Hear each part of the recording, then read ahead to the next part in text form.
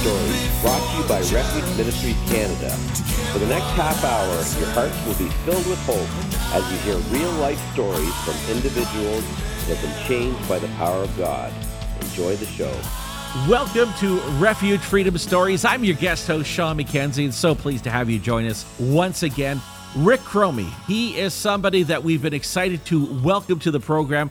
I love how his bio says he's a speaker, he's an author, he's also somebody who talks to people as a deep interest in people and how humans are motivated. And when I read that, I said, yes, looking forward to talking to him and watching baseball and riding his motorcycle. Dr. Rick Chromey is our guest on Refuge Freedom Stories. Rick, welcome, and thank you so much for joining us here today. Well, thank you, Sean. It's a pleasure to be here and share with your listening audience all across Canada, United States, and even the world tonight, I hear. It is. It's beautiful how we started this podcast just a little over a year ago, and so we're being listened to like some 20-some countries right now. It's awesome how God can just take a small little thing and make it his own, and that's what we feel he's done here. That's what he's done with my life. I'm just a little small thing that he's done something big with, I suppose. That's the beautiful part of all of our stories, isn't it? And that's where I'd like to start. We'd like to start talking about real lives changed by the power of God. And so let's delve into that to start as our dive off point about where, Rick, you came to faith. And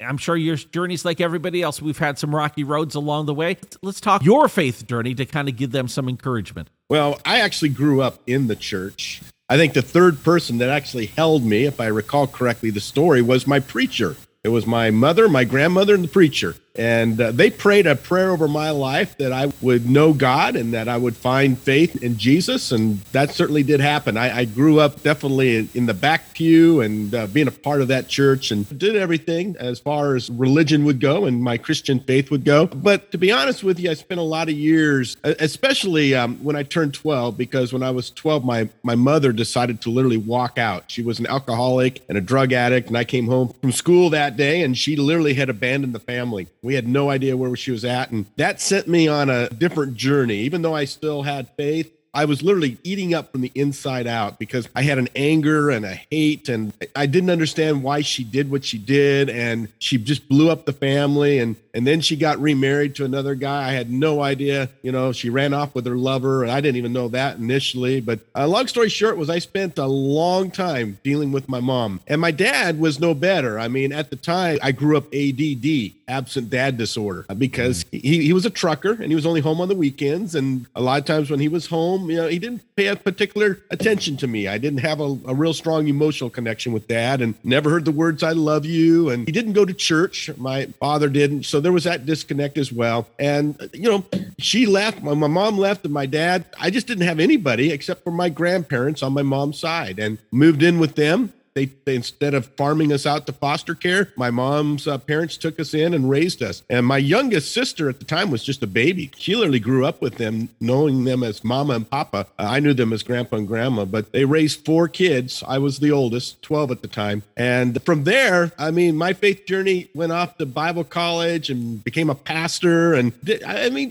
I did all the things that society tells you to do to be successful. And I was successful. I wrote my first book when I was 25 and started traveling around speaking and writing. And I was very successful in my youth ministries and my pastorates. And eventually at 28 years of age, I was a professor of ministry at a Christian college. And you know, I just got my doctorate here in my 40s. And long story short was when I hit 50, you know, I'd been married for 30 years and I had my doctorate, and suddenly the wheels came off my career, the Great Recession, and I lost everything. Literally in a matter of just a few years. First, my job and my career, I couldn't get hired. I was overeducated and too old by many respects. I was also there was always something wrong. I was one of those guys that couldn't find a job. And that wasn't the way it used to be. I mean, people were coming, you know, the phone was always ringing with different things for me. That was a hard season. And then in 2013, when my ex-wife, she literally walked out the door after 30 years of marriage, that was the kicker. And I had struggled already for years with some men's integrity issues, and there was a dissension into a darkness. You know, it was a dark chapter of my life. I spent about a year sorting it out, but the grace of Christ was still shining in that darkness. And that's kind of where my story starts to turn, because about a year later, I met a lovely woman online named Linda. and we fell in love and instantly found a connection. And she literally is my best friend in life. And we've been married now, well, coming up on 7 years.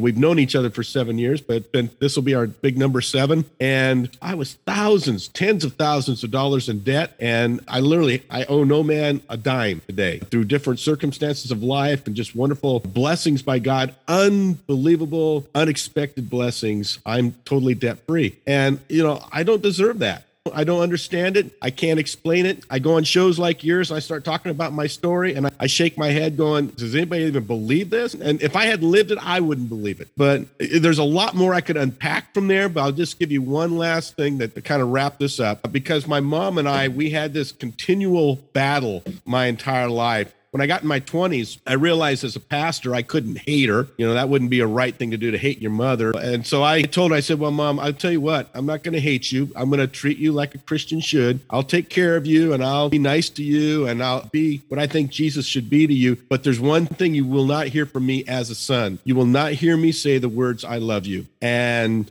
she wanted to hear that more than anything, because when we started to get back together, she wanted to have that was the final reconciliation of that relationship. And I knew that was the one thing that was the pain for her. I could keep jabbing the knife in her back with that by withholding my love. And when I turned 50 and was struggling with my men's integrity issues and addictions and different things like that, I went through a self-help group, a recovery group, and I had to do the amendment phase, and it came face to face with, I had to make things right with my mom. And I called her up on Mother's Day. I think this was 2015. And I said, Mom, I'm going to give you a gift for Mother's Day you've been waiting for probably 25, 30 years now. And I just want you to know that, first of all, I forgive you for what you did. And I want you to know that I love you. And it was just like the chains melted off of me. And my life, everything just kind of, it was the strangest thing. It was just like what was once ice hard, rock hard, ice cold, just simply melted away. And we had a wonderful conversation. And why that's so important to me was a year later, she passed away. And the last words we exchanged in this life before she left was, she said, I love you, son. And I said, I love you too, Mom. And I'll see you later. Wow. And,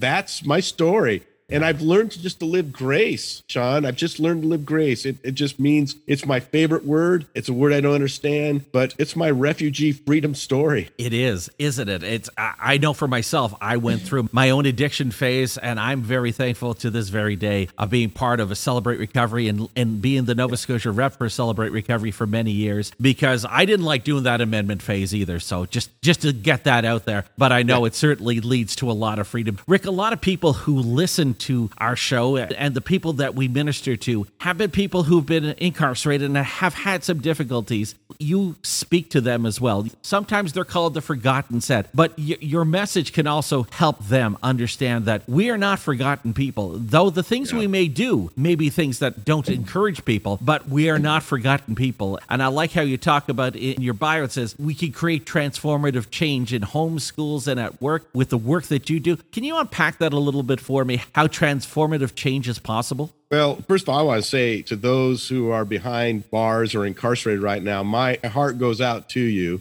I've had the opportunity. I lived for a while in Leavenworth, Kansas, which is the home of 7 different penitentiaries, including the federal penitentiary. And I've been inside several prisons, and I've had wardens. I had a warden at one of my churches, and he took me down inside Kansas State Penitentiary there in Lansing, Kansas. And I've got to tell you, he went down into a place, it was called The Hole. And he had to do that every single day. And he walked into that hole and he had to just go 60 feet down and come back. And it was hell. I mean, he told me, you don't come in. You guys just stay here. Watch me. I'll go down. I'll come back because it's part of my job. They threw feces on him. They spit at him. They threw whatever food they had on him. It was my definition of hell on earth. And when he got back, I just said, how can you do this type of work? And he says, because if I don't do it in the name of Christ, no one else will. He says, I do this in the name of Christ. I have to be a light. And I thought, you know what? That's what I want to do. And I've had opportunity now to be in a number of different prisons over the years. And I have found more grace, more love, more Christianity inside the prisons than I've often experienced at churches outside the prisons.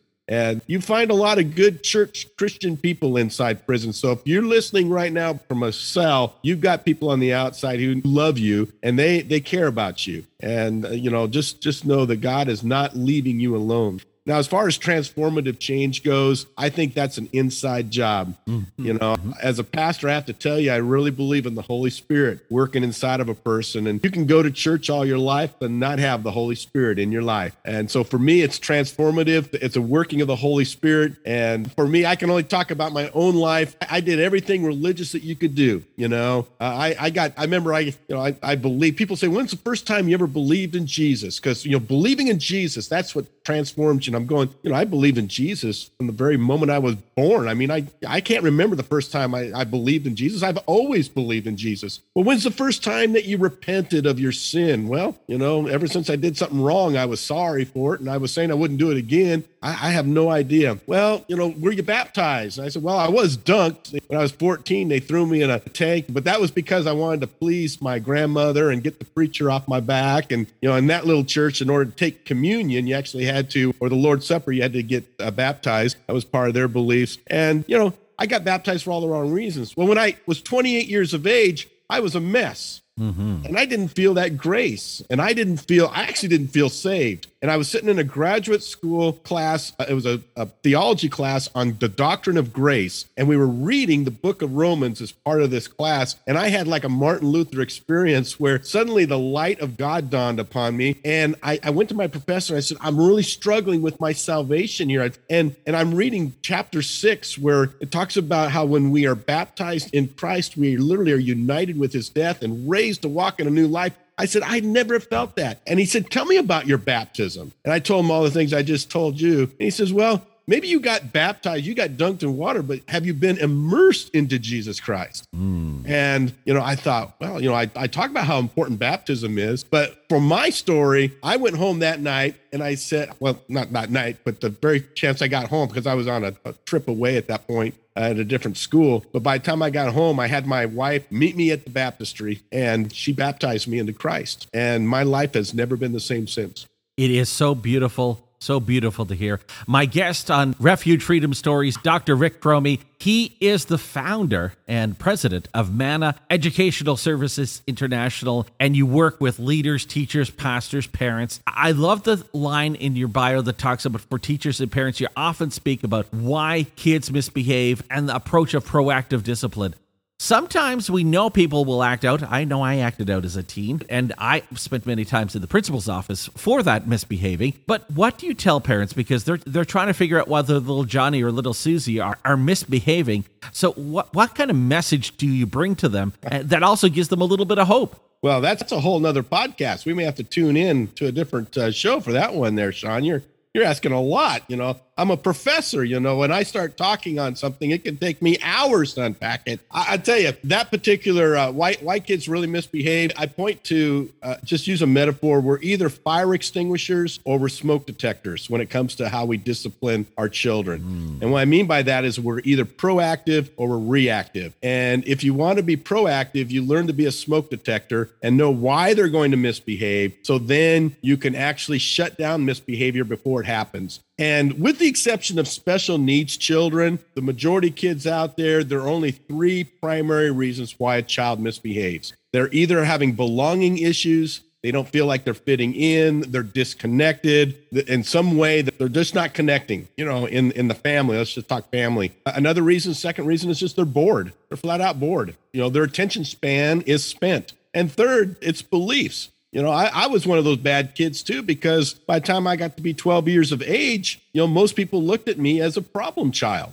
They looked at me as someone who was going to act up. And so I acted up and acted out to the degree. I mean, if you set the bar low for a human being, we learn how to jump under it. And that was me. So our beliefs can often dictate, especially with preteens and adolescents, they can dictate how we act. So boredom, belonging, and beliefs. Those are the 3 reasons. And a lot of the predominant one is belonging, though. Exactly, because we talked before we started the interview, sometimes isolation, and the last couple of years has taught us a lot, unfortunately, about isolation. Isolation does really change a person, and it does cause so many problems in our society today. Right. And in fact, when I unpack this and teach this session, when we do the belonging, I talk about how, a very common parenting technique is timeouts and how useless they are, because if it's a belonging issue, if a human being is looking out because they don't feel like they're belonging and we put them in timeout, that's actually throwing gas on the fire. You're not actually fixing the issue. You're exasperating it because they want a hug at that point.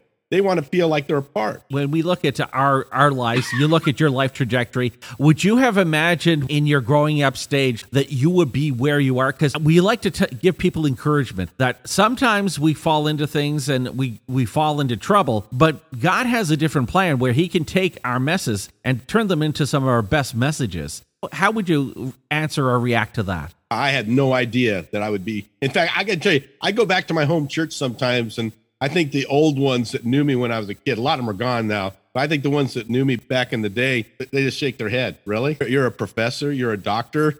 Even there's people, I have a gal in my life group who, she went to school with me. We graduated together, and she was one of these really smart kids. I that wasn't me. I was your average kid. I got C's in high school, unless it was art class or acting class or speech and drama, PE, those type of things. I always did real well, writing, journalism, those type of skills. And that became who I became, God was building in me. I was never an intellectual. I never viewed myself as an intellectual. It wasn't until I went to college and I had professors in college that turned me around and got me thinking in a different way. And I realized, first of all, I had an amazing ability to remember facts. I could just remember facts. And, I could remember a story. I would hear a story and if I repeat it, I would just remember it. And I started, in fact, in college, I was doing rock music seminars, going around the country talking about rock music. And at that point, it was a big thing to do that back in the 80s. There was rock music seminars, and I was one of those guys. But it was how I worked my way through college. Anyway, it wasn't until I got done with college I realized I need to go to grad school. And I went to grad school and suddenly learned that I was smarter than I thought I was. I could hang with these intellectuals. And then I went in, I started teaching, and eventually I'm hanging around PhDs and, EDDs and all these other alphabet names of smart guys with crazy letters after their names. And I realized I needed to get my doctorate as well to continue my career as a professor. And so I did. And I finished my doctorate in 3 years. And to this day, I'm surprised. A lot of my cohort never even finished. But for me, it's all about don't give up on yourself. Believe in yourself, even if no one else believes in you. You're smarter than you think you are. You can go further than you think you can go. You'll be the first one in the door and the last one out of the place.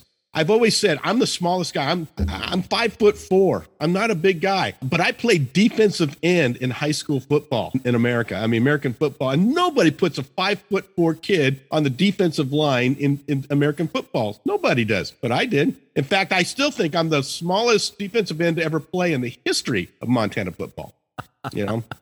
Well, small and mighty, I guess. In our final couple of minutes, Rick, I'm just gonna turn the platform over to you. What is the message for people who are feeling like, I don't know if I got it in me to continue? How would you talk to that person to say, we need to move forward? And a lot of people are feeling like this has just been such a long haul. They don't know how they're moving forward. Yeah. Well, first of all, I would say I've been there. In many ways, I'm still there. I've not had a full-time job since 2007. Was that 14 years? Yeah. I've not been paid what I'm worth, for almost 20 years. And that's the problem is we tend to value, at least in America we do, but I think Canada's the same way. In many parts of the world, especially the Western civilized world, we tend to value things that make us feel comfortable and pleasing. They make us happy. And a lot of times, if we're not careful, we make gods out of those things. We make gods out of the pleasure and now the comforts. And we look at our IRAs, our retirement accounts, and our bank accounts, and those become secure places for us. And so when the world gets shook up like it has during COVID and everything gets turned upside down and we're going, oh my goodness, I don't have it. I don't have anything left. All I'm saying is hang on, trust God, put your faith there, knowing that he will not let his children down. I really believe that. He will not let his children down, and he's there. And I tell you what, I've gone through a lot in my life, and I've had moments where I thought, 2013, I was getting food at a food kitchen. It was so bad. I was so broke that when I lost my job, when my ex-wife walked out on me, the church where I was working at fired me because they couldn't have a pastor on staff who was going through a divorce. That was my rent check that year. I lost 30% of my income literally overnight. Schools where I once taught at wouldn't let me teach anymore, these Christian colleges, because of my divorce. I still have people that will not hire me because I was divorced. Even though I'm happily remarried 7 years, there are churches out there that still won't hire me because I'm divorced. You know what? It doesn't matter. If you focus on what isn't, you're always going to be disappointed. Even if you focus on what is, sometimes you're going to be disappointed. Put your eyes forward. Look at what God can do. Trust that he will be faithful to you and he will give you what you need. And sometimes he'll even give you what you want, but trust him to give you what you need. And a lot of times the problem is that we want more. We keep wanting more. And God is saying, be content with what I've given you, and then maybe I'll give you a little bit more. But if you can be content first, then the other things tend to come. Rick, once again, it's been a pleasure having you as a guest today, and blessings, brother, and thank you very much for being a guest here. Thank you. Appreciate it. All right. And again, if you want more information about Rick and what he does, you can go to rickchromey.com.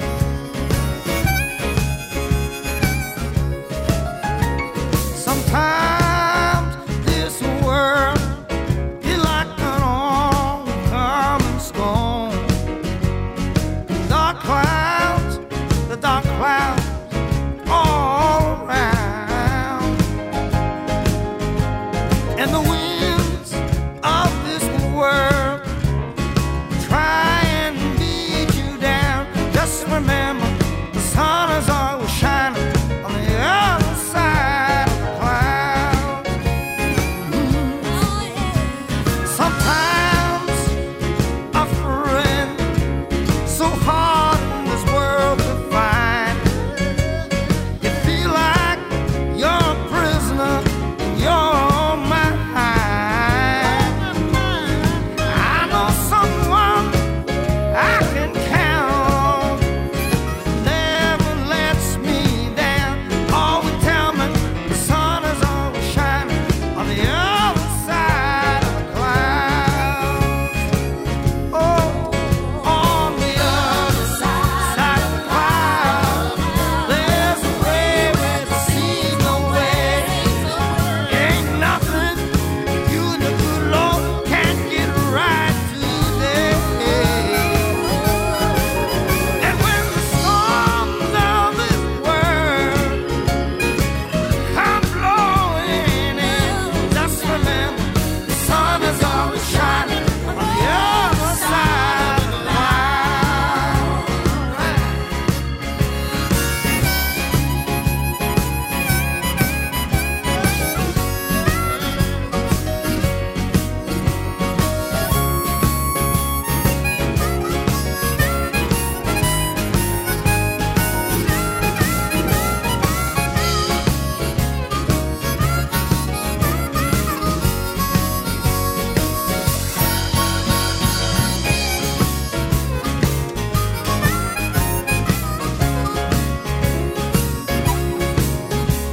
So now, my friend, I hope you'll understand.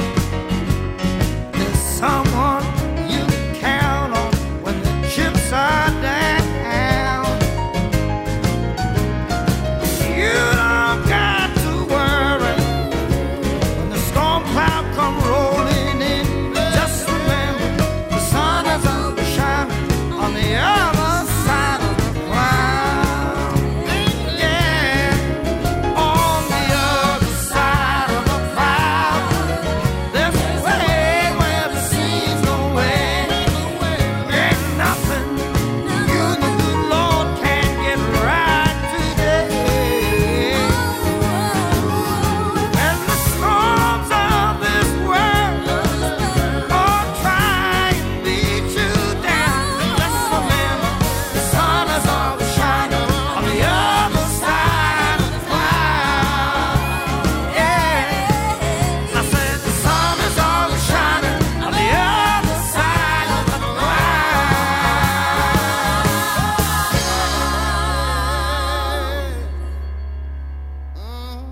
I hope that you have enjoyed the last half hour as much as I did. Thank you again to Refuge Ministries Canada for hosting the show. So until next Friday, may God richly bless you with peace, love, and happiness.